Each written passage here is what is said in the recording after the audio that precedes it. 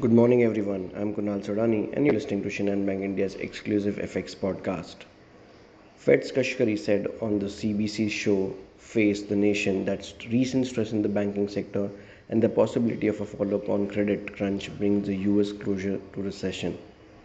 Atlanta Fed President Bostic told NPR that it was not easy decision to raise the policy rate, while also adding that he is not expecting the economy to fall into recession.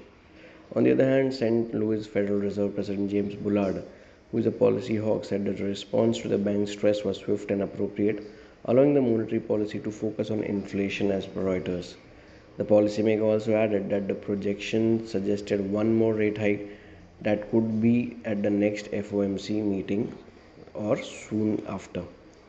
Now, there was news from the First Citizens Bank Shares Incorporation, who is in advanced talks to acquire Silicon Valley Bank after its collapse earlier this month.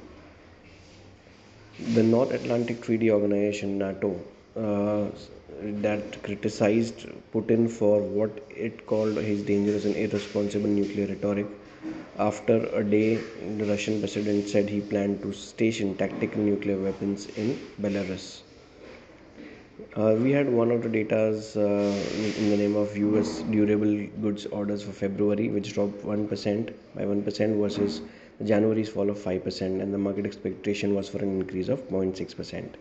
In terms of important data points, we have the German IFO business climate. We have Bank of England's government Bailey, who will be speaking today as well. If we talk about the macros, dollar index hovering around 103 levels, and if we see what is important from here on for the week, inflation numbers from EU and Germany, US core PCE price index will remain crucial for fresh impulse.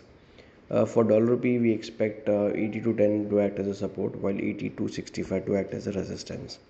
So that's all from my side, friends. Wishing you all a very happy and energetic day. Thank you.